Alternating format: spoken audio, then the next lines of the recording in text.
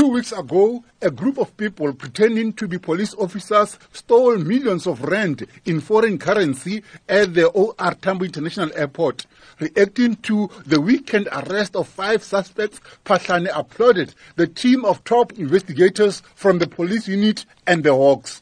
He says they did splendid investigation work with the arrest of the 5 suspects, who includes a police officer. We can report that 5 people were arrested over the weekend, and those people would have appeared in court today. It is regrettable that one of the 5 arrested is a member of the South African Police Service. While it is regrettable, at the same time pleasing to know that where one of our own is found to be on the wrong side of the law, we will take action. And there is evidence in that regard. Phahlane says, following the weekend's breakthrough, police working on the OR Tambo heist hope to make more arrests.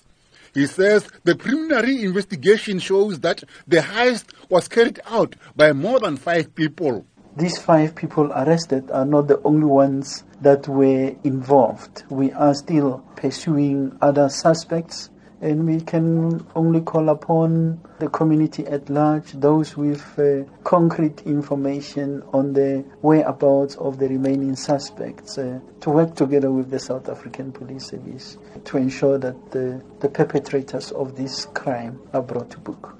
On the weekend break-in at the office of the Chief Justice, Phahlane says the team investigating the case is following up on information and leads gathered through intelligence, and no arrest has been made so far. We are still in the early stages following the commission of this unfortunate crime, which we consider to be an attack on the authority of the state, an attack on the office of the Chief Justice. We will do everything in our power to thoroughly investigate with the purposes of bringing whoever is responsible to book. Phahlane called on members of the public, including political parties, to refrain from making what he calls irresponsible statements. We strongly condemn any irresponsible statements and or utterances attributing without any basis.